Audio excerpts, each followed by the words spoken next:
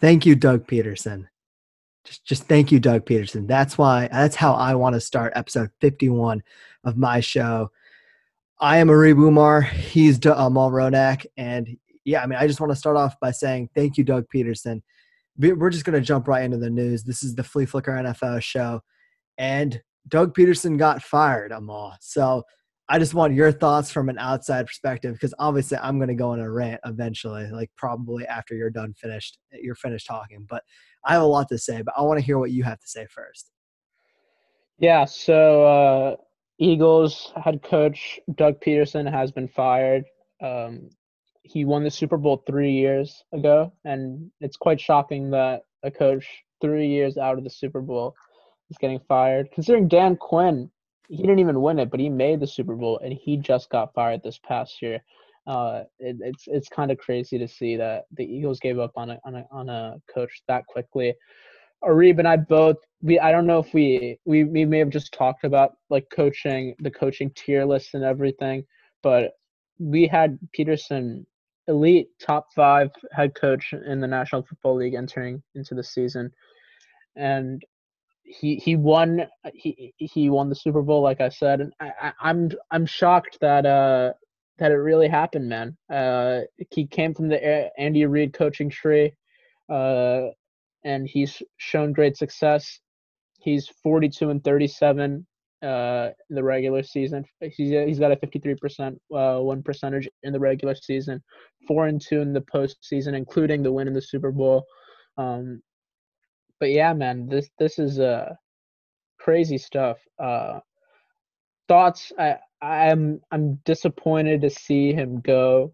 I we talked about it last week, I believe, that the decision making he was making in that game. Now the reports are coming out, especially from like credible sources like Ian Rappaport, saying that Doug Peterson just wasn't happy that he didn't have that much of a say. He felt like he was being over controlled.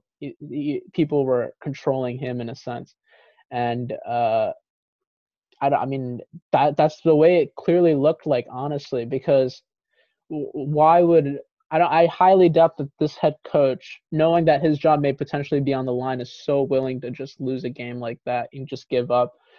He definitely had to have been told to make those decisions, and unfortunately, he has to pay the consequences to it, because I mean, obviously, the public are like fuming that this happened. Obviously, not all Eagles fans are, but it's just like that's a lame move, and they thought it was on Doug Peterson.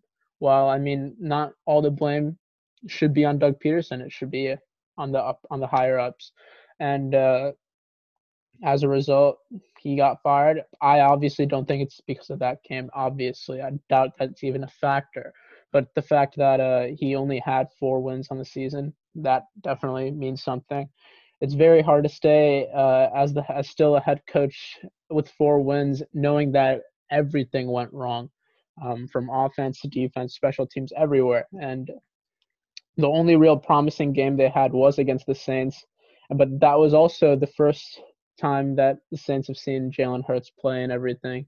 So I don't know if the same thing would happen if they played each other again. But I mean, that was the game where I thought the Eagles had something to show forth. They have a starting quarterback maybe in the future, but now even that is completely in the air, even with this Doug Peterson firing.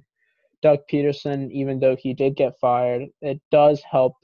There are reports saying that it would increase the chances of Carson Wentz staying as a Philadelphia Eagle for the season, because they believe that the main sort of issue was that Doug Peterson and Carson Wentz had a fractured relationship.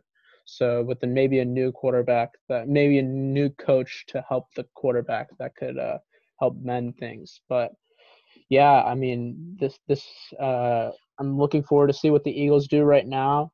We already know our thoughts on why the Eagles are in this position. We've talked about it honestly almost on a daily basis, outside of the podcast, on the podcast. Whenever we mention the Eagles, we always mention one man, and that's Howie Roseman. It's quite crazy that he's gone through all of these coaching changes. Andy Reid was the coach for so long. He got let go, and they hired Chip Kelly, and he got let go. Then they hired Doug Peterson. Now he got let go. And for the fourth head coach, it looks like that Howie Roseman's still there. And Jeffrey Lurie's excuse saying that they were focusing on long term and now they want to win on short. I mean, that's all nonsense in my opinion. Like, come on now, stupidity. I like what? Um, t- doesn't make any sense. He himself though did say, "I'll recommend Doug Peterson. He may get another job in the next week," and I wouldn't be surprised. I think like the Jets would be the perfect fit for Doug Peterson. Him back with Joe Douglas. I think that would be a match made in heaven. And yeah, I mean, Doug, the main reason Doug Peterson, I think, just got fired, I think, was mainly because there were reports that came out that Doug Peterson had coaching suggestions made towards Jeffrey Lurie, and Jeffrey Lurie did not agree with them, such as having promoting Matt Burke from defensive line coach to defensive coordinator, Press Taylor to offensive coordinator. I mean, the quarterback's coach to being offensive coordinator when the quarterbacks haven't been playing the best doesn't make a lot of sense. I mean, it's just a bunch of crazy shit, man. I think there are a couple candidates that come in mind for me, obviously, when it comes to replacing Doug Peterson. Number one, obviously, being EB, Eric Bieniemy, the offensive coordinator for the Kansas City Chiefs. Uh, he's part of that Andy Reid coaching tree still, so they're not completely leaving that yet. And he played actually for the Eagles too under Andy Reid too, back with the Eagles in like I believe 1999. Around that time, he played with him, and Bieniemy's been the best offensive coordinator in football. He's been killing it, and it's an option. Arthur Smith, the offensive coordinator for the Titans, is not a bad option. We obviously talked about Brian Dable, but I told Reeb maybe Lincoln Riley. That's not a bad idea either. Maybe if the Eagles are certain that Jalen Hurts is their starting quarterback, they can maybe bring back his former head coach and Lincoln Riley from college, and that could maybe help mend things too. But yeah, I mean, Arib to say, I remember saying last year Doug Peterson may be in the hot seat. Didn't make sense when I said it, obviously, and they made the playoffs that year. This year, when we were talking about hot seats, we barely honestly mentioned Doug Peterson because we expected that there were already early reports saying Doug Peterson is expected to return, so we didn't necessarily say that he was on the hot seat. But this firing, I think, is mainly because the owner and the head coach did not have a meeting of the minds. So yeah, man, kind of crazy stuff. Uh, but yeah, Yeah, you hit on a lot of stuff there. And I think I just want to read something from Ian Rappaport. He's something he tweeted out after the official announcement that Doug Peterson was out as head coach from the Philadelphia Eagles. It's going to take me a second to find it. But here's something from Derek Gunn, first of all, who is a local Eagles writer. He said, Doug Peterson just told me, no worries, I'm at peace with it. And he's talking about being fired. Like, I don't know a single head coach who would be happy that they're fired or at peace with it. And there's also probably the most damning thing is that Ian Rappaport reported that what it boiled down to was Peterson was sick of people telling him what to do. And you hit on this too. But I'm going to give you a pretty good – I have a few analogies in this segment, in this tangent I'm about to say. But I have a few things I want to say. So Doug Peterson was sick of people telling him what to do. I want to go back to Carolina, okay? It might be a weird thing to talk about, but Matt Rule, head coach of the Carolina Panthers, he was a guy who was from Baylor, from the college ranks. He's had no pro success whatsoever in the NFL. But the Carolina Panthers, they have a good owner down there. He was like, you know what? I'll let you pick your entire coaching staff. I'll let you do whatever you want. It's your team, right? And like, we'll give you a few years and we'll see what happens.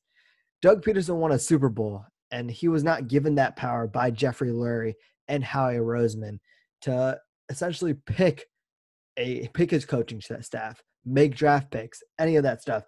Doug Pederson was not given that power. And repeatedly, you hit on the whole tanking issue that happened in week 17, where Jalen Hurts was pulled in a 3-point game and Nate Sudfeld, the backup to the backup quarterback, was put in.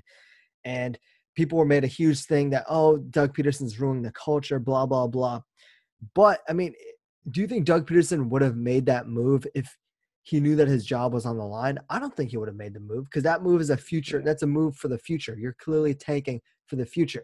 It's pretty obvious that Howie Roseman, the GM, and Jeffrey Lurie, the owner, are the real ones who had that type of plan in mind. And Doug Pederson took the fall for their actions. That's just what it is. Another situation, Jason Peters. Jason Peters was essentially, he didn't want to play right guard. He wanted to play left tackle, but he wanted to be paid extra money. And the Eagles put Doug Pederson on the podium and were like, they pretty much made him spill nonsense. They were like, we don't want to start Jason Peters at left tackle yet, blah, blah, blah, making up nonsensical excuses for it. And they made him look like a clown. Repeatedly, Doug Pederson has had to go out there and defend actions that he clearly has no part in. And as a Super Bowl winning head coach, he should have a part in these decisions. He should have a say in whether or not Jason Peters should actually get the money that he wanted to play left tackle. Or he should have a say in whether or not he should actually want to tank. And he shouldn't be put up there on the podium to have to defend actions of other men. That just makes no sense whatsoever. Doug Pederson is probably honestly happy that he's gone. If I'm Doug Pederson right now, I'm sitting back, I'm just relaxing, knowing that, you know what, in a week from now, I'm going to be employed for a team that's going to value me, a team that's going to be willing to let me have personnel control, a team that's willing to respect me and give me the respect that I deserve as a Super Bowl winning head coach. That clearly the Eagles' dysfunctional organization was not willing to give. And I don't hate Colin Cowherd, but he gives a few analogies. And here's an analogy I want to come up with. It's a relationship analogy. Doug Pederson's the guy here. You have Jeffrey Lurie, who's the girl, and then you have Howie Roseman, who's the BFF of the girl, right? And so Doug Pederson, he's a great guy, all that stuff. And Jeffrey Lurie, he has some toxic tendencies. And Doug Pederson, he's a nice guy. He keeps overlooking it, keeps overlooking it. And then Howie Roseman, or actually I guess it's the other way, but Howie Roseman's just the BFF, and he's just sort of getting away with stuff. Like he'll like the BFF will be toxic. Doug Pederson will be like, the boyfriend will be like, you know what? I don't agree with this girl being your best friend. He's clearly being toxic. She's not improving her life. I think you should move on for him. And then Jeffrey Lurie is just like, no, just no. Like he chose his best friend over a good life partner in Doug Pederson. Kind of a weird analogy. Didn't really say it out the best way, but that's just how I'm looking at it. There's just a weird power structure and dynamic with the Philadelphia Eagles. And clearly there's a reason why the last two head coaches have been driven out. It's because they beefed with Howie Roseman. And Chip Kelly was essentially kicked out of the Eagles because he had beef with Howie Roseman. He didn't want Howie Roseman to be in the organization, and he clearly was like how Jeffrey Lurie clearly allowed that to happen because he gave Chip Kelly full control of the organization. And here, Doug Pederson, who by all accounts is a great guy, he's the type of guy who's not trying to get into any controversy. He came out here and he said he has beef with Howie Roseman, essentially. And it's just crazy that Howie Roseman, the GM of the Philadelphia Eagles, is able to escape after multiple years of bad drafting, bad contracts, essentially destroying your franchise quarterback's morale by drafting a backup quarterback. So many bad things that Howie Roseman has gotten away with. And Jeffrey Lurie is just like that toxic girlfriend who just ignores everything that her best friend says, even if the best friend is a toxic influence. That's just how I see the Eagles situation right now. And if I look at future head coaching hires, what head coach would want to come to the Eagles? Because, I mean, the power dynamic is so clearly skewed towards ownership and Jeffrey Lurie and GM and Howie Roseman. I wouldn't want to work with the Eagles. Like, if I'm Eric Bieniemy and if I get an offer from the Eagles or another team, I'm picking the other team 10 times out of 10 because I want to have full control. And you see the way they drove a Super Bowl winning head coach out of town. They clowned him. They made him look – they did him dirty, Amal. They put him out there, made him take the fall for the tanking incident, made him take the fall multiple times this year, made him look like a fool, and then leaked stories today about how he wanted to hire Press Taylor as his OC. All this nonsense. Essentially, they made him look like garbage on the way out. And that's just not a reasonable head coach and a reasonable, like, this guy is a guy who deserves credit. And that's not the way you should be treating someone like that. And a true organization, like, I don't know, the Saints or someone like that, they would be treating their head coach who won a Super Bowl with dignity, not the way the Eagles treated Doug Pederson. And I just think I have a list of what I wanted to say, like the way it happened. I just think the way it happened is disrespectful to Doug. But Doug wanted out, and Doug is probably happy he's gone. He's going to find a new head coaching job pretty quickly, and I think it's pretty safe to say he's the best head coaching candidate on the market. So as of right now, I think Doug Pederson is happy he doesn't have to deal with Howie Roseman. And that tells you the true problem with the Eagles, Howie Roseman and Jeffrey Lurie, and they're just the way that the power structure is in the Eagles, just very toxic, is from what I'm getting. But I don't want to end this segment off on negativity. I just want to say thank you, Doug Pederson, because you gave me the best moment as an Eagles fan I've ever had and will probably ever have in my life as an Eagles fan. So I just want to say thank you to Doug Pederson. And unless you want to add anything else, Amal, I think we can move on to some other news that has happened this week. Yeah, I mean, kind of upsetting, honestly, that all this has been happening for Doug Pederson.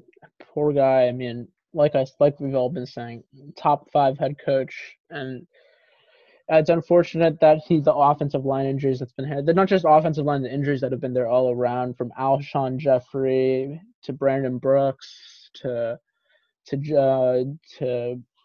there's so many dudes. Andre Dillard.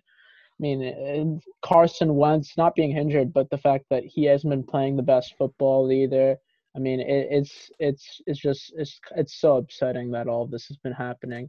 But yeah, I mean, for me, yeah, we can honestly move on. It's kind of sad that we're just spending this long about it. But hey, man, I think that Howie Roseman guy he's a problem.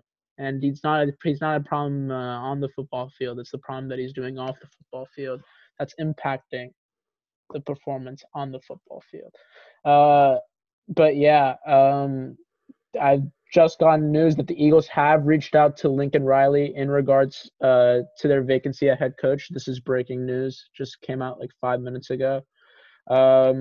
Like I said, I think that move would make a lot of sense. And if that is if he leaves college, that would be insane. But I mean, I would never ever expect Lincoln Riley to leave college because he's dominant at his job. Probably the best offensive mind in college football. And yeah, if he does leave, that would be something, man. And the Eagles would have a special coach, very special coach in Lincoln Riley. So, Reed, what are your thoughts on that just came out?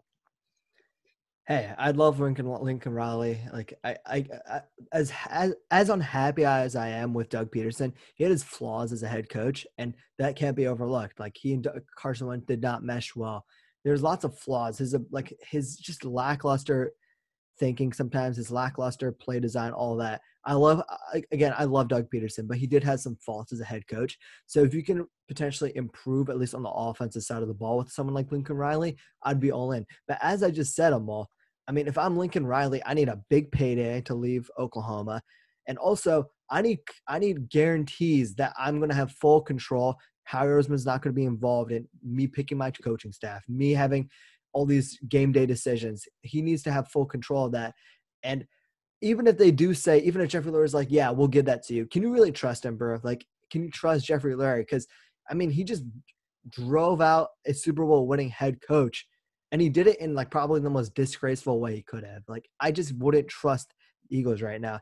And if I'm the Eagles, like, I just don't know who wants to be a head coach on my team. Like Brian Dable, he worked with Sean McDermott. Sean McDermott was close with Doug Pederson. Doug Pederson probably doesn't have the best things to say about Jeffrey Lurie and Howie Roseman at the moment. Same thing with Eric Bieniemy, with the Chiefs connection. Same thing with Mike Dafka, or I think Mike, whatever his name is, the QB coach for the Kansas City Chiefs. You have the Andy Reid connection. You really think Doug Pederson's going to be like, yeah, I really liked my time as an Eagle the entire time, and Howie and Jeffrey were not intrusive in my workflow whatsoever. Like, no, he's probably going to give a negative work review, like just flat out.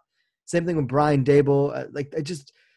I don't know, Ma. I'm hesitant in thinking that the Eagles are really going to get the best coaching hire they can get because the roster is old. They have controversy in the higher ups. They have controversy in the front office. They have controversy with who their quarterback is going to be. They have lackluster offensive talent. Their defense is old and does not have that much money put into it.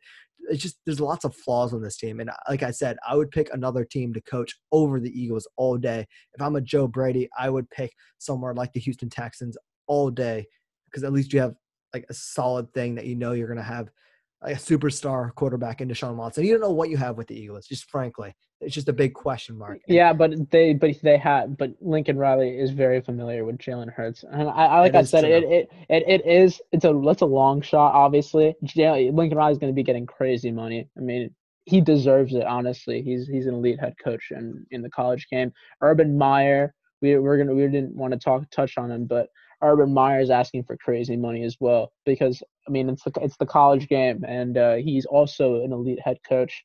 So yeah, I mean, in general, I think this wouldn't be a bad idea.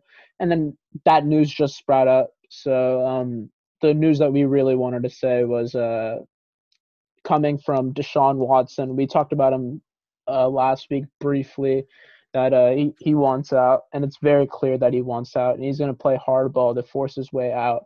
And right now, the main rumor is he would welcome a trade to the Miami Dolphins, and that only way that would be possible is if there's a Tua Tagovailoa swap, and that's according to Chris Mortensen of ESPN. And my thoughts on this, I think the Dolphins, it's a reach move, but you know what you're getting with Deshaun Watson, and Tua Tagovailoa struggled a little bit in his rookie year, and he did get benched a lot, especially in like the second half of games. But I think it's a reach move, obviously, because you're definitely going to be giving up. You're the pick that they gave you, the third pick. You'd have to give that up along with Tua, but you'd have to give up a lot to get Deshaun Watson. But you know what you're getting with Deshaun Watson. So that being said, if I were the Dolphins, I would do this any day of the week.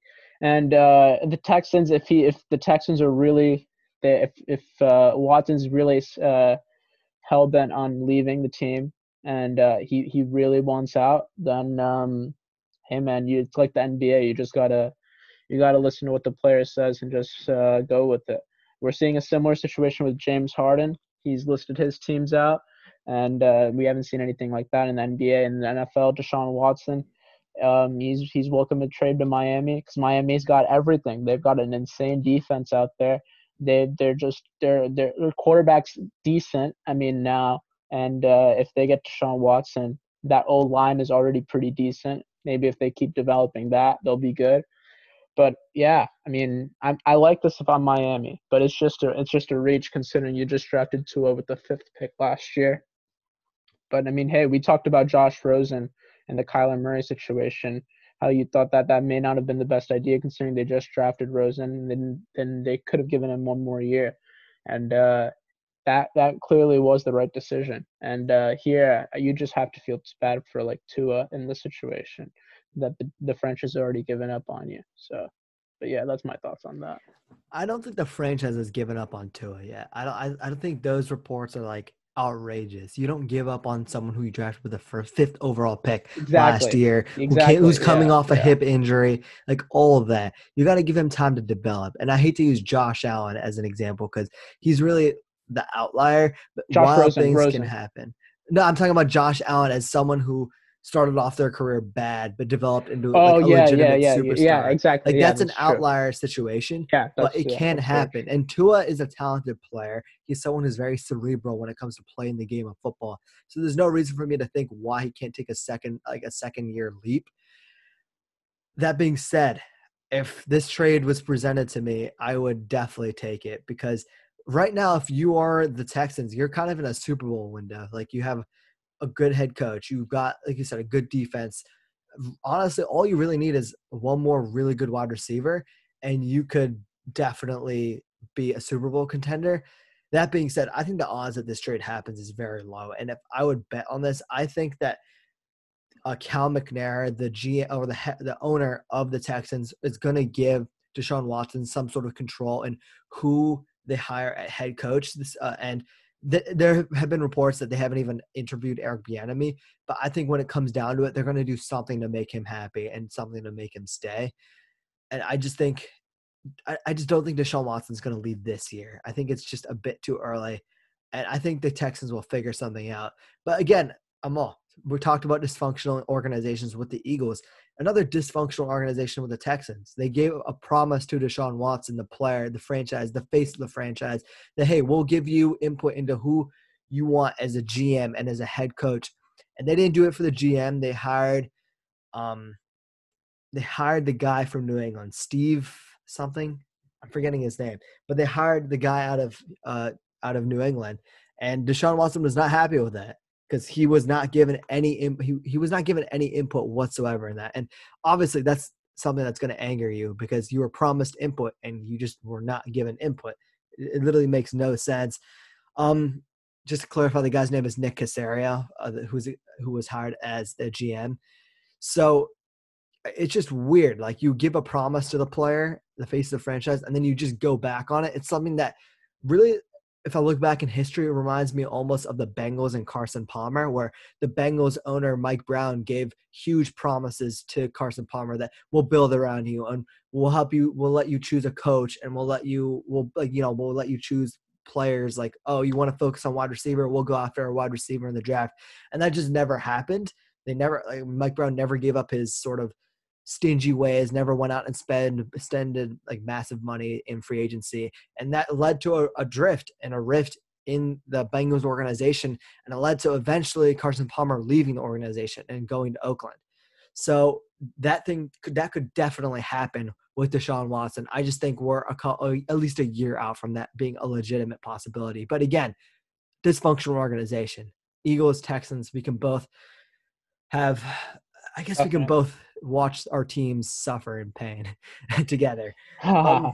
Yeah. But I think Deshaun Watson, if they move on from him, it'll be a monumental trade. It's definitely like a It's got to be like franchise. 3 first-round picks. It Yeah, has to be yeah. It ridiculous. would be like it's similar. It would be like similar compensation to like what the Khalil Mack Bills trade, because Khalil Mack was at the time top 2 defensive player, and he's still probably like top 5, top 10 now. But I'm just saying, like, back then that trade was humongous because you're trading the arguably the best defensive player in football, and that was like 2 firsts and like a swap third pick and then another second. You have to. It's some crazy stuff that you'd have to give up to get Deshaun Watson, because he's not. He's playing the most valuable position in football, and that's the quarterback position, and he's top 5 in that. So you can't discredit Deshaun Watson, and that's who, with the weapons that he has. I think if he's given Devontae Parker, Preston Williams, Jakeem Grant, and those boys, and he's given the running back crew of what's his name, Miles Gaskin, Salvon Ahmed. I think they got a shot, man. And they were 10-6 this past year, and that was with Tua and Ryan Fitzpatrick. With Deshaun Watson, I mean, who knows how good that team can be. But yeah, we'll see how the Deshaun Watson situation crumbles. And we can move on now. I can actually touch on this really quickly, I guess. The Bill O'Brien, the dude that actually caused all the mess in Houston, he is close to being hired for Alabama to replace their offensive coordinator, Steve Sarkisian, and he's going to be the offensive coordinator for Alabama. It's crazy that you can be hired essentially that quickly with the job, and from all that pain and suffering that you did to that organization. Kind of crazy. And then Dan Quinn, the former Falcons head coach, led his team to the Super Bowl, and he's been hired as the Dallas Cowboys' new defensive coordinator after they fired Mike Nolan about a couple of weeks back. So, yeah, those were the really major news storylines. We spent a lot longer on news than we normally are used to, and it's because surprising stuff and stuff happened, I guess you can say, in the time span of game day and today. We're recording on a Monday. Kind of crazy. And Talking we can, about game day, Amal, it was yeah, literally wild card weekend, first week of the super wild playoffs card. last week. My Super bad, wild. super wild card. Yeah, super wild card weekend. We had 6 games on wild card weekend. It's the Mhm. first time it's ever happened. And we had the first, like we've already explained this last week, but the number one seeds of both conferences, the Chiefs and the Packers, both had byes. So I'll start it off. We can recap the first game that happened, and that was the Indianapolis Colts facing the Buffalo Bills. Frank Reich visiting back. He was a hero for the Buffalo Bills franchise. The last time he saw the Bills in the playoffs and led them to a miraculous comeback, down over 4 touchdowns, and he got the job done with the Buffalo Bills as their quarterback, like I said, beating the Houston Oilers. So kind of an emotional time for Frank Reich, obviously, but regardless, this game was easily the best game out of all of these playoff games that have happened. I wanted to talk about it last, but I think I just wanted to get this over with.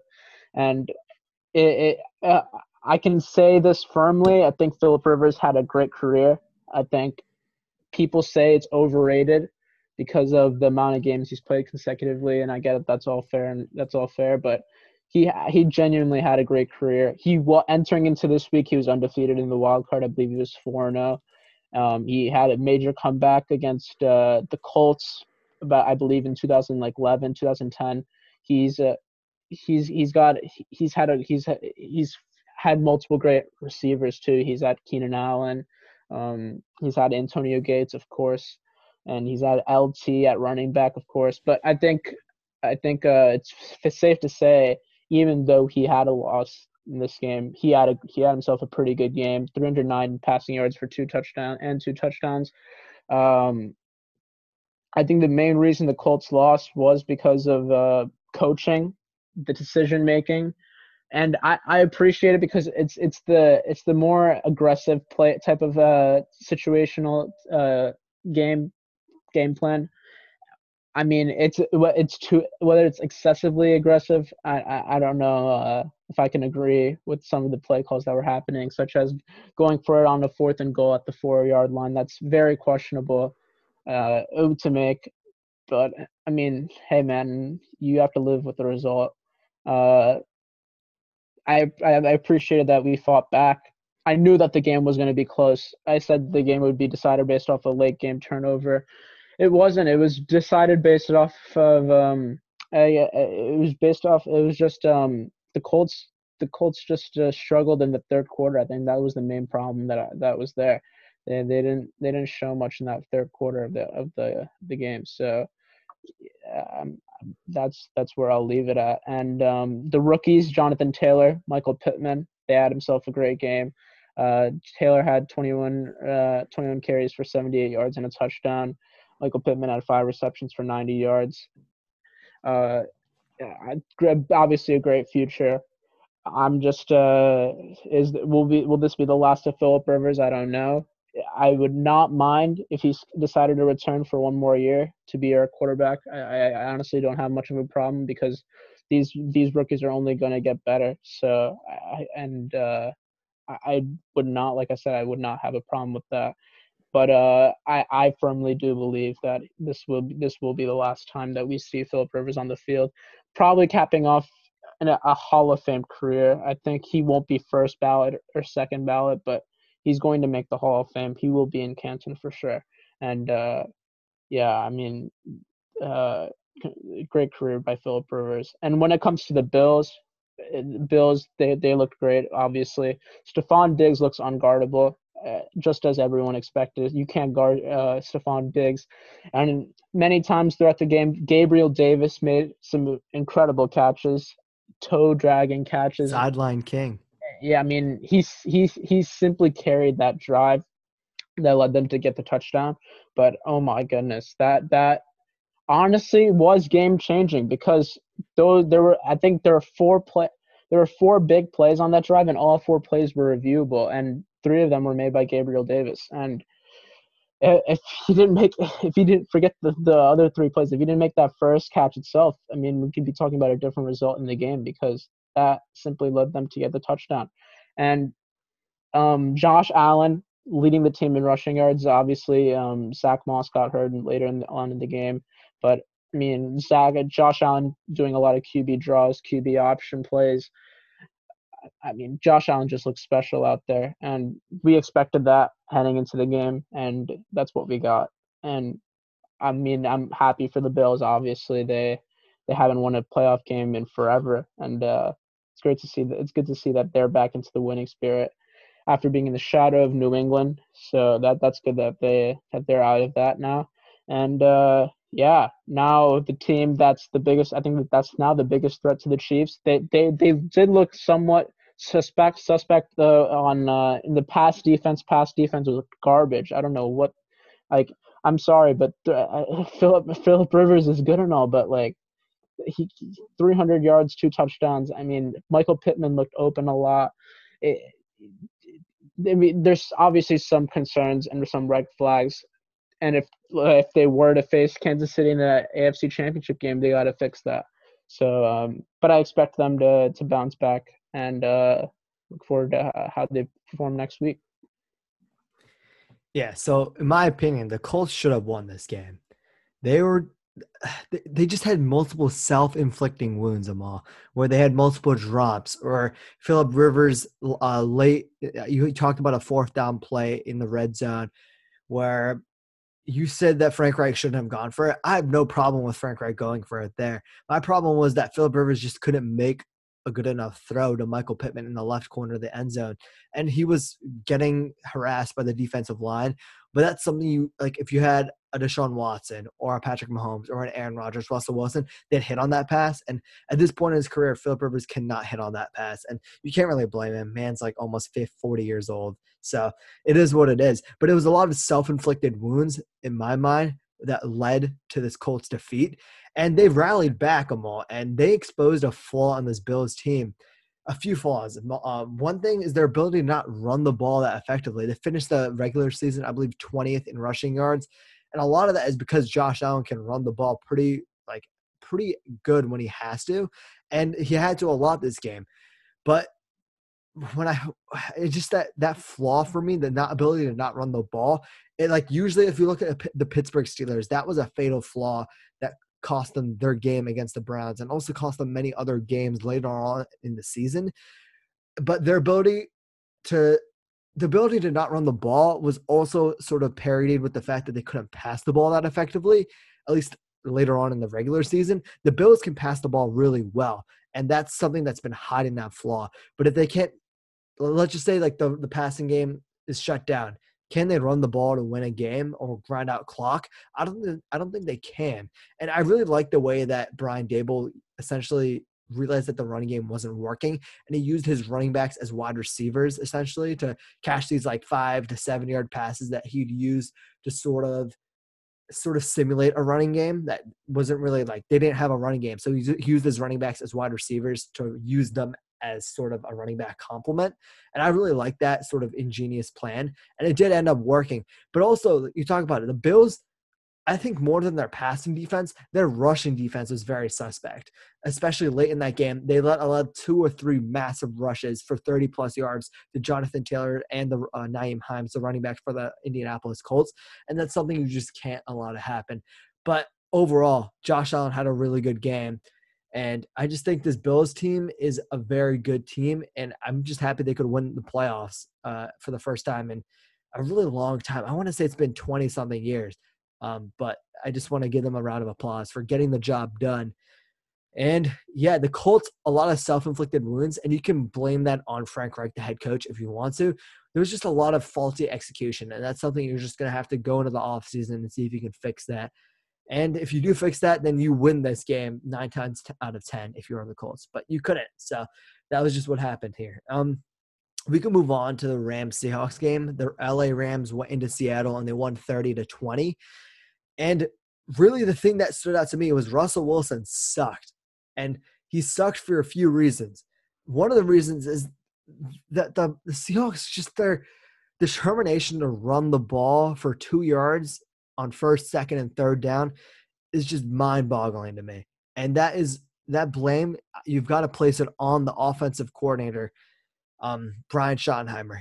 You have Russell Wilson. You can pass the ball. The rushing game is not really working that well, but you kept running the ball, and it was pretty obvious. Every third down and short, it would be a really obvious run, and you can't keep running that against an LA Rams defense, which is legitimately a top 3 defense in the league. I just don't understand that mindset whatsoever. And if I were the Seahawks, I would fire Brian Schottenheimer because he's done this multiple times. And the Seahawks, their offensive line was not good in this game. Well, I think you can testify to that. Their offensive line was piss poor at best. It was just very lackluster. They couldn't block anybody. You had Leonard Floyd, who was the defensive lineman for the LA Rams, being in the backfield multiple times. Aaron Donald, multiple times he's in the backfield, just harassing Russell Wilson. Russell Wilson was 11 for 27. And I don't necessarily think people are saying Russell Wilson isn't elite because of this game. It just shows me that every star quarterback needs help to win. You need offensive line to help to win a game. Offensive line is probably the most important position other than quarterback in the NFL. And that's what this showed me, I don't think Russell Wilson got exposed. I thought the Seahawks' lack of talent around Russell Wilson got exposed, and that's what led to a loss. Russell Wilson's still a very good quarterback, and I just think when it comes down to it, you need to help him, and the Seahawks have not done that throughout his entire career other than 2013, 2014, and 2012, 2015 as well, I guess. But the last 5-6 years, they haven't helped Russell Wilson, especially in getting a good offensive line, and that's just something that it's just something that you've got to look at when judging the Seahawks team. They're 12-4, or they have a winning record every year, Amal. It's because of Russell Wilson. Like, forget Pete Carroll, forget the talent on the team. There isn't that much talent on the Seahawks. The Seahawks would probably be like a 6-10 team without Russell Wilson. But because they have Russell Wilson, they're able to have these great seasons, get high playoff seeds, host playoff games.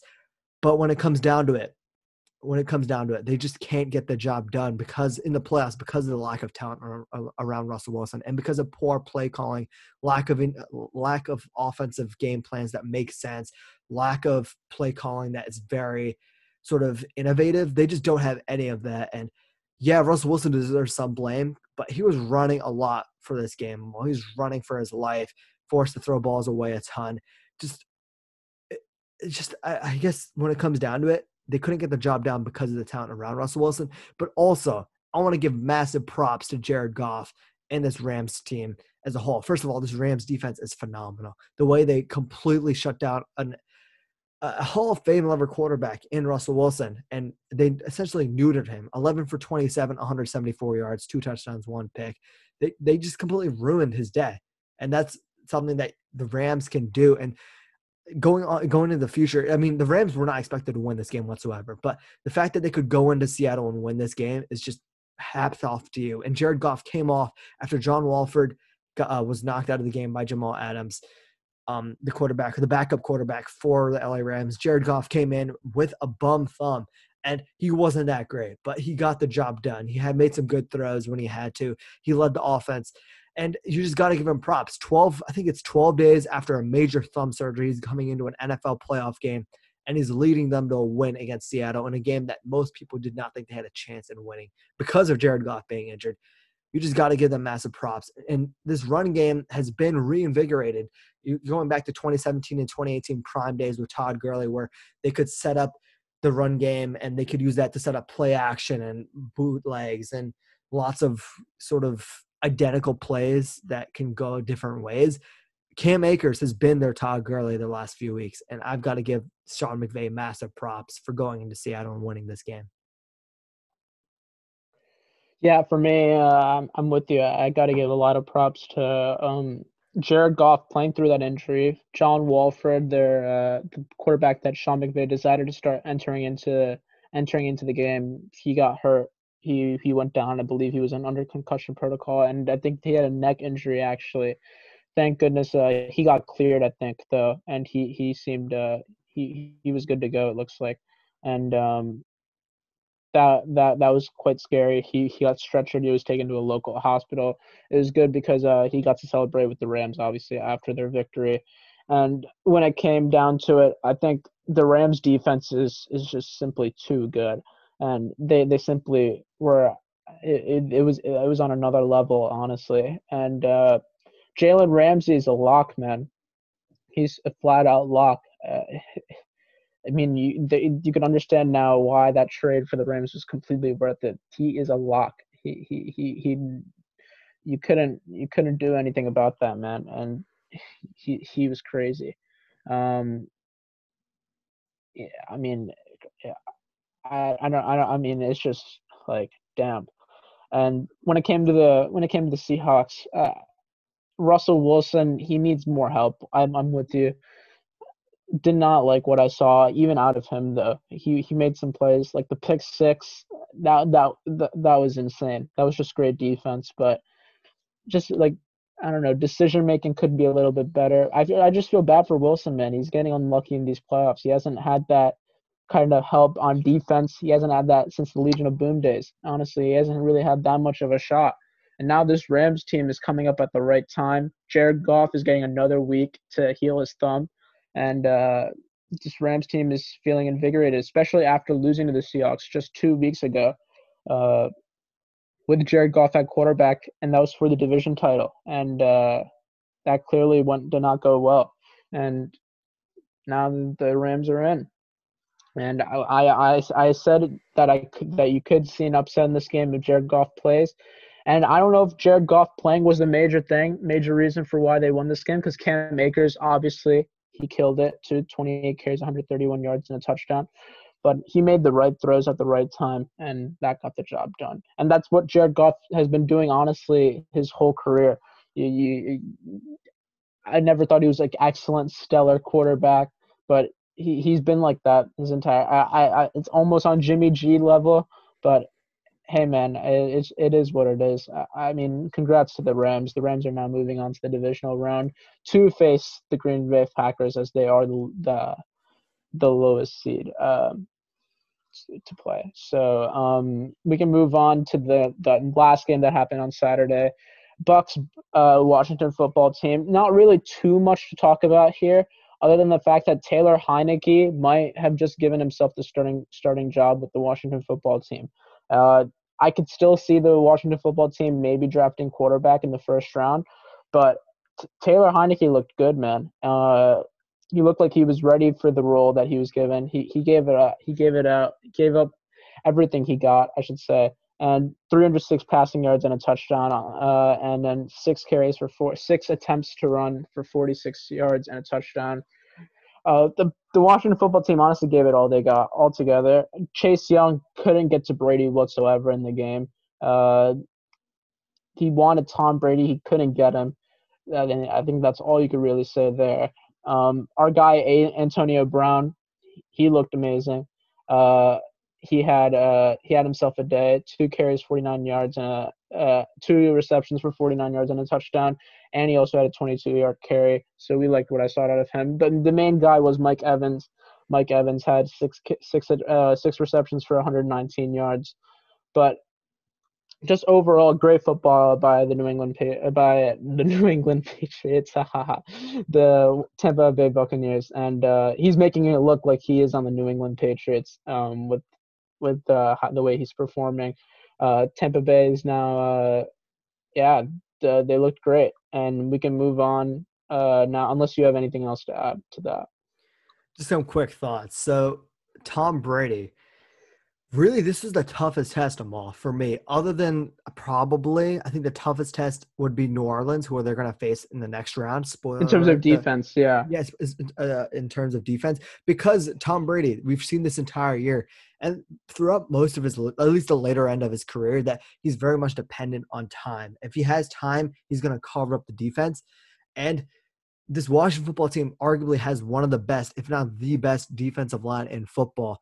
And the fact that Tom Brady was able to have a pretty good game for himself shows you all you need to know. That, like, if they can give him time, you'll succeed. And they got past probably one of the toughest hurdles, at least on the offensive side of the ball, that they probably were going to face in the playoffs. And again, they probably had a tougher time with New Orleans overall as a team.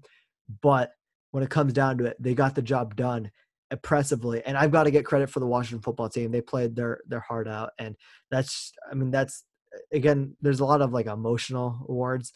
Some people don't take solace in that, but I think if I am a Washington football team, I've got to think of this as an emotional win. That I took the Bucks, who are a legitimate Super Bowl contender, and I took them all 60 minutes, and we almost won. You got to take that as a pretty big emotional win. But we can move on to the fourth game that happened in the first game on Sunday, Ravens at Titans.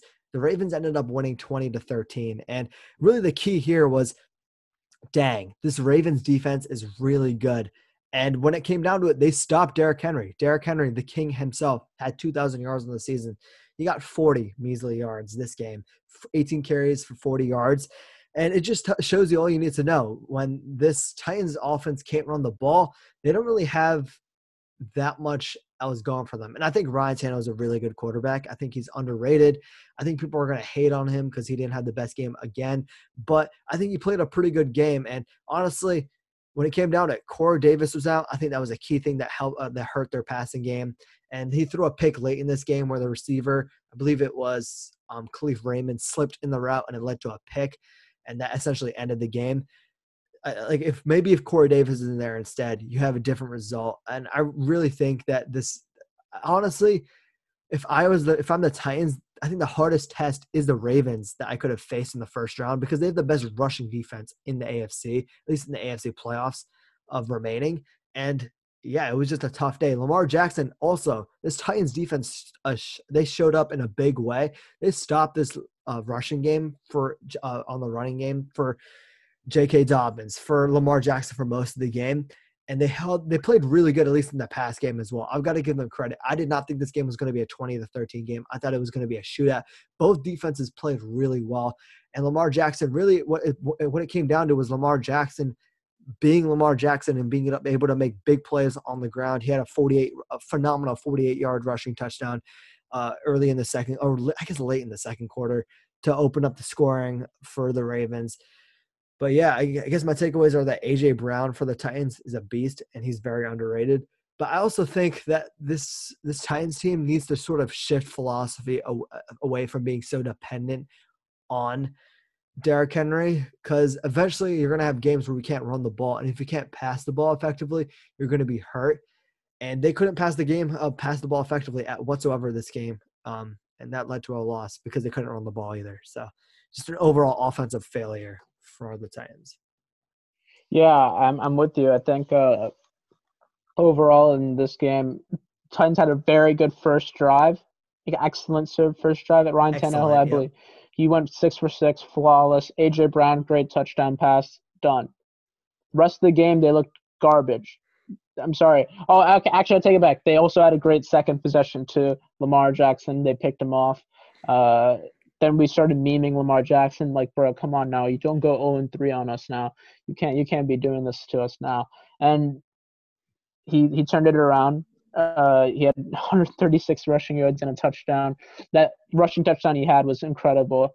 And yeah, they flipped the switch, and the Titans flipped their switch off, and they didn't look the same ever since. And it's because of that Baltimore Ravens defense. And yeah, that's going to be a dangerous defense to face when it comes for Buffalo. And it's going to be hard for the Bills also to stop Lamar Jackson. That's going to be an interesting matchup to see next week. And when it comes to the Titans, I think the Titans had themselves still a good year. They look suspect though, man. Derrick Henry being only limited to 40 yards is kind of scary. I think now, I mean, obviously it's still very hard to crack the Derrick Henry code, but damn, the Ravens really, really cracked it, man. I haven't seen Derrick Henry go under 40 getting 40 yards ever. He was getting 2 yards per carry for Derrick Henry is unheard of, and it happened. I mean, crazy stuff, and I'm interested to see how the Titans' future goes. We can move on to the second game. Bears play the Saints. We had no really surprise in this game. Nothing much to talk about, honestly.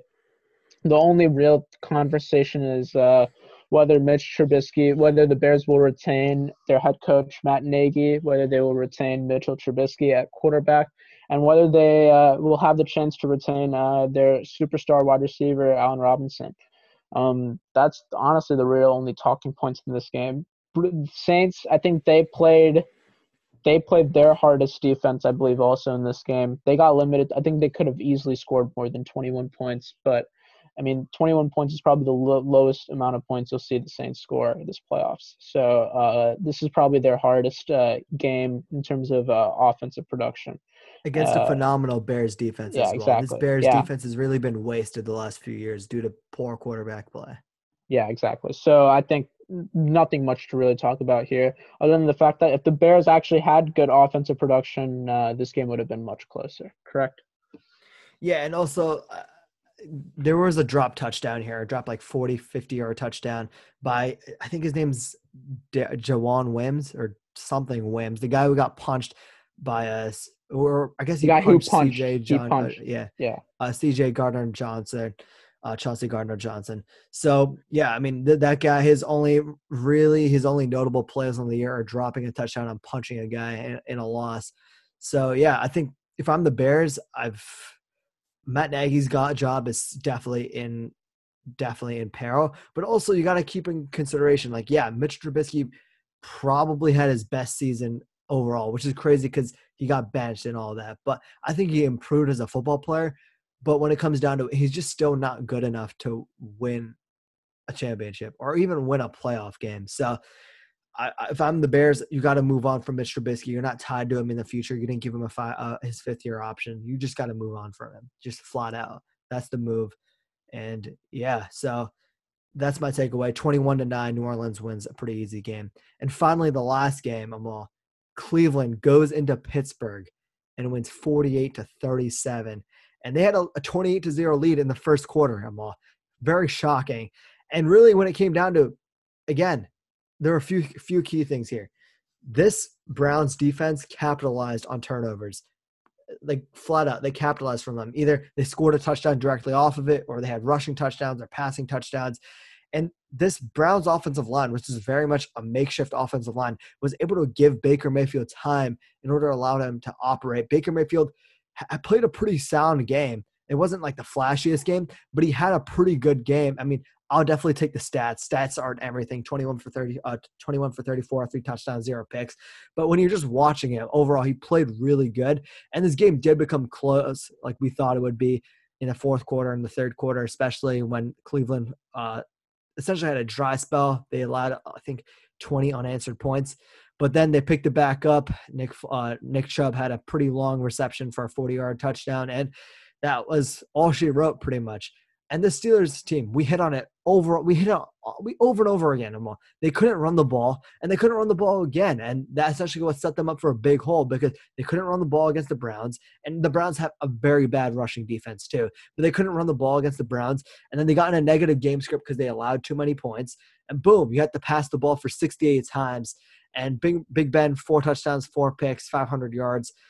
I think he set a playoff record for most completions, 47 completions.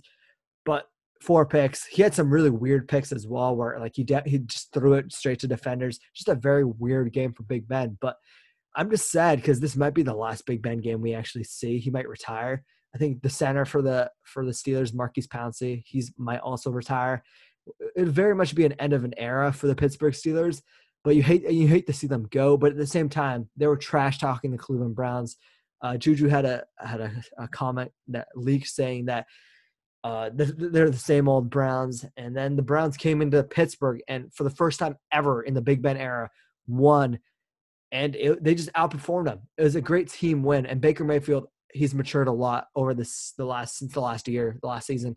And you could see he put in the work in the offseason and he put in the work also with the media. He doesn't credit himself for winning the game. He credited the whole team. And that's not something that the old Baker Mayfield was very much like well known for. He's never a selfish player, but he wasn't the most mature player. And we've seen him mature in front of our eyes as a player, as someone who speaks to the media, just overall as a human being. And just round of applause for Baker Mayfield for getting the first playoff win in Pittsburgh in over 20 years. Yeah, for me, I'm with you. I think big props to Baker Mayfield and this Cleveland Browns team. We thought we wanted them to do it. We didn't think they could do it, and they did it. And Baker Mayfield proved all the doubters wrong, and he got the job done without the head coach, without the star offensive guard, and they took care of business, man, against Pittsburgh. And Big Ben, he had 2 fumbles, 4 picks. He had the most completions in NFL playoff history. He had 501 passing yards. The problem with the Steelers all year long though was their rushing attack. James Conner, I mean, dude, I think the Steelers now might have to draft like a Najee Harris type of guy in the first round this year. I don't know what happened, man. Their running backs have not looked. I thought James Conner was good. He hasn't been looking good this entire season. Uh, I mean, I don't know. That might be a suggestion. That may not be the solution. I don't know, but that didn't help. Juju Smith-Schuster talking trash before the game didn't help. Chase Claypool talking trash after the game also doesn't help. Him saying the Browns are going to get blasted against Kansas City. I mean, Poor come on now. sportsmanship by a rookie. You're being a sore loser. I think wish the best. Obviously, or you don't even answer a question like that. You shouldn't just don't even mention the topic. You literally just got blasted by the Browns. I don't think you're allowed to talk about the Browns. Period. You should be talking about why you guys lost rather than why the Browns are going to lose next week. Whether they lose or not, it's none of your business at the end of the day, because the only business that you have is that you lost. I had a very big problem with what Chase Claypool did. And then Juju Smith-Schuster underestimating the competition, but he's been doing that the entire season. I don't know why. He's been doing stuff. His antics have been kind of crazy. But in terms of this pure football game, yeah, I think the early turnovers really helped decide the game. Honestly, the first snap of the game, the first couple snaps in the game were resulting in a touchdown, and due to an aborted snap, that reminded me exactly of the Super Bowl that Peyton Manning lost to Russell Wilson and the Seattle Seahawks. First snap of the game happened to be a safety, and that was because of an aborted snap. And I knew once you have an aborted snap to start the game, it's the beginning of the end. And I knew just from that the Steelers team, it's going to be very difficult for them to come back and improve. They did cut it down to 13, and I would commend them from that, considering they were down 28-0. But hey, man, it still wasn't enough, and they lost by 11 points. Yeah, we can move on, I guess. Now we'll give our power rankings. Arib has how many games right so far? Actually, we'll do that first. How many games do we have right so far in our playoff bracket? I'm interested to see that. So I picked the Bills and I picked the Bucks. I picked the New Orleans, and I did not. I think we're both 3-3. I think, right? Or you would be. No, I'm one less because I picked the Colts. Yeah, you're 2-4, and I'm 3-3. So not the best start, but we at least I still have my Super Bowl team still alive. I had the Bills, I had the Chiefs, who are still in, obviously. I had the Saints, and I have the Packers. So all that matters is that big game, Amal. We'll see. The championship game teams are all that matters, in my opinion. But yeah, definitely. We can move on to our power rankings. Yeah, and this should be pretty quick because nothing really changed for me. We'll just talk about the top 8 teams here. Yeah, and remaining. Last week, our top eight teams were, for me, I had the number 1 team as Kansas City, Green Bay Packers at 2, the Bills at 3, the Saints at 4, the Ravens at 5, the Seahawks at 6, the Bucks at 7, and the Steelers at 8. Reeb had the Packers at 1, the Bills at 2, the Chiefs at 3, the Saints at 4, the Seahawks at 5, the Bucks at 6, the Ravens at 7, and the Steelers at 8. So for us, we both had 2 teams that were eliminated in our top 8, and now it's our job to see where the new teams go. We can start from the bottom up. So yeah. I still have the Rams. Actually, you know what? For me, I'll go first. I have the Bucks at 8. Really? Yeah, I just mainly because they beat honestly the worst team, and they didn't look honestly super impressive in their performance. So I'm gonna keep the Bucks at 8 for me. I mean, they may perform really well, but I'm just saying right now from what I see. Yeah, so I have the Rams at 8 still, and I guess when it comes down to it, I don't trust their offense yet. I know it's weird to say, but Seattle doesn't have the best defense. They did improve, but I just don't trust this Rams offense with Jared Goff to win key games. especially with his thumb. Like he was not himself. Clearly, he missed a lot of throws. Um, at number 7, I have the Browns, and it's purely like I had them at 7 because their defense sucks. Like compared to all the other top 5 teams that I have, or top 6, they at least have, at least at the bare minimum, have competent defenses. But the Browns don't. And I know they got like 6 turnovers or whatever it was against the Pittsburgh Steelers, but that's like sort of lightning in the bottle. That's not going to happen again, most likely. So I've got to just say that that's probably more a fluke than it is a reality. It's more of a facade than, it is real life. So I've got to put the Browns at 7.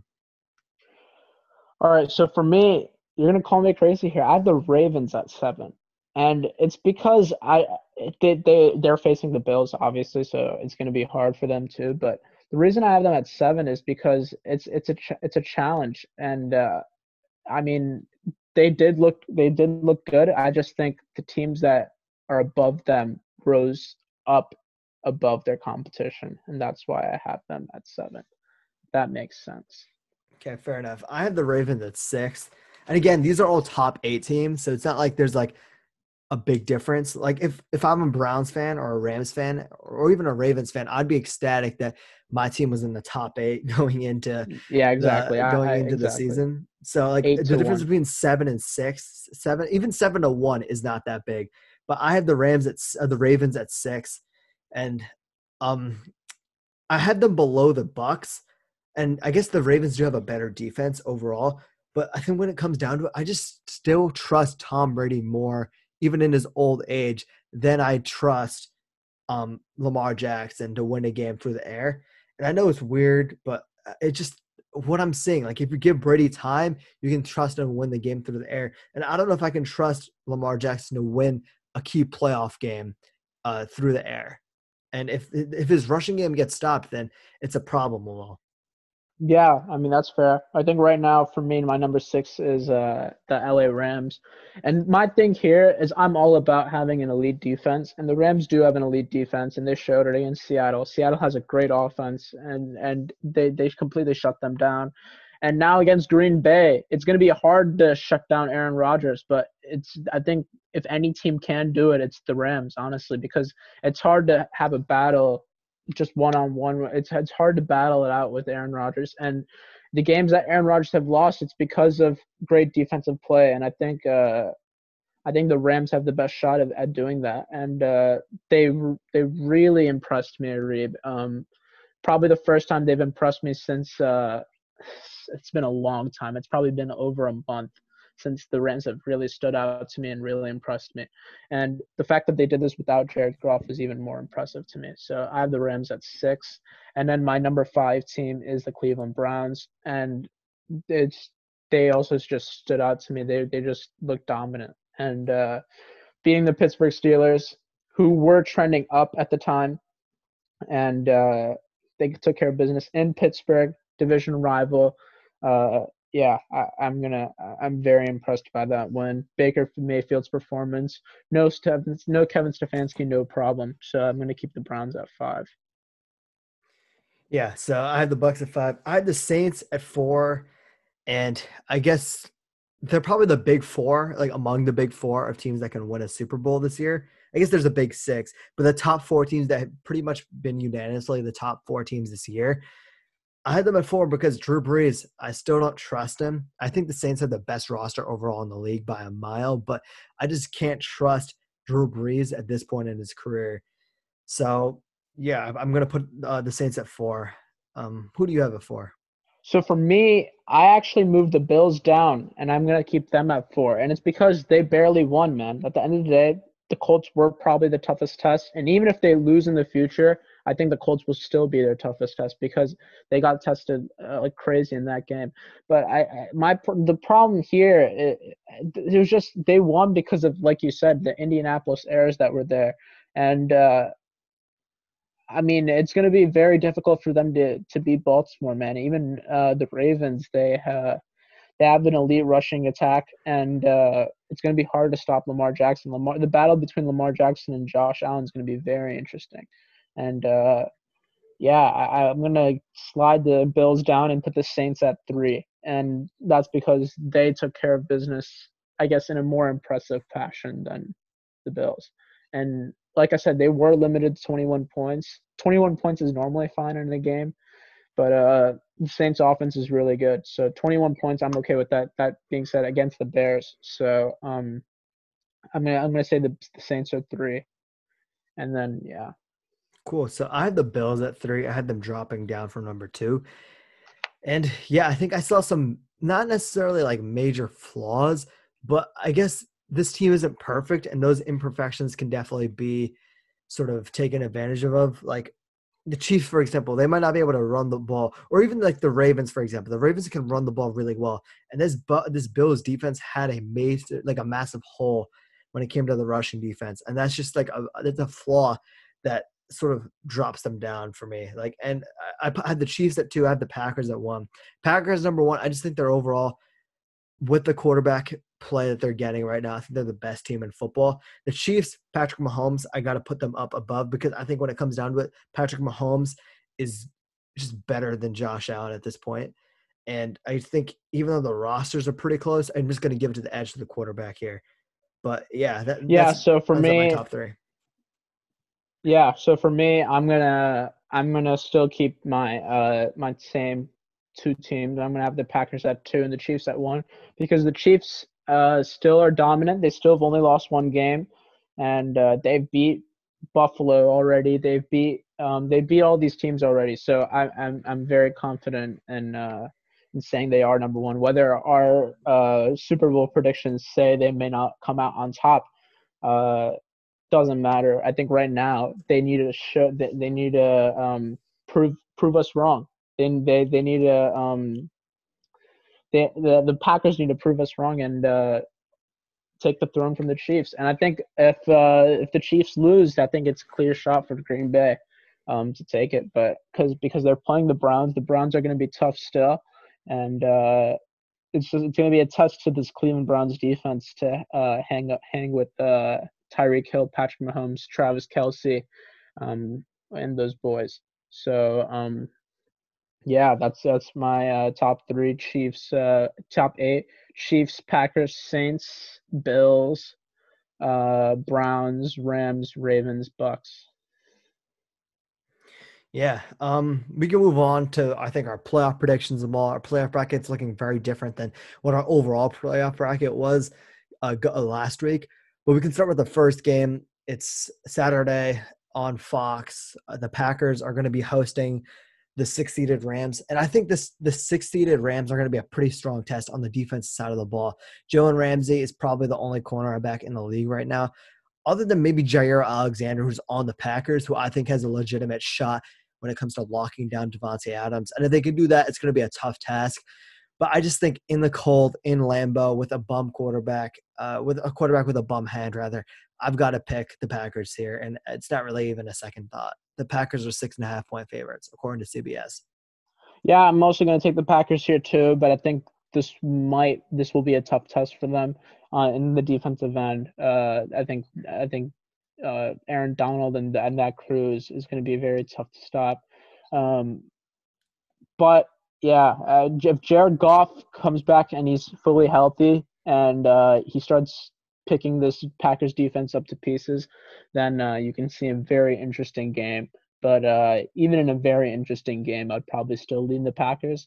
And I expect this game to still somewhat be close. I don't know if I think the Packers will still cover. I think it'll be a touchdown game. So I'm going to take the Packers here as well. And then we can move on to the Saturday night game. Ravens Bills, probably the best matchup of the week. Probably the most it's even team matchup, I think. And the Bills are 1.5-point favorites in Buffalo. I'm gonna lean here the Bills.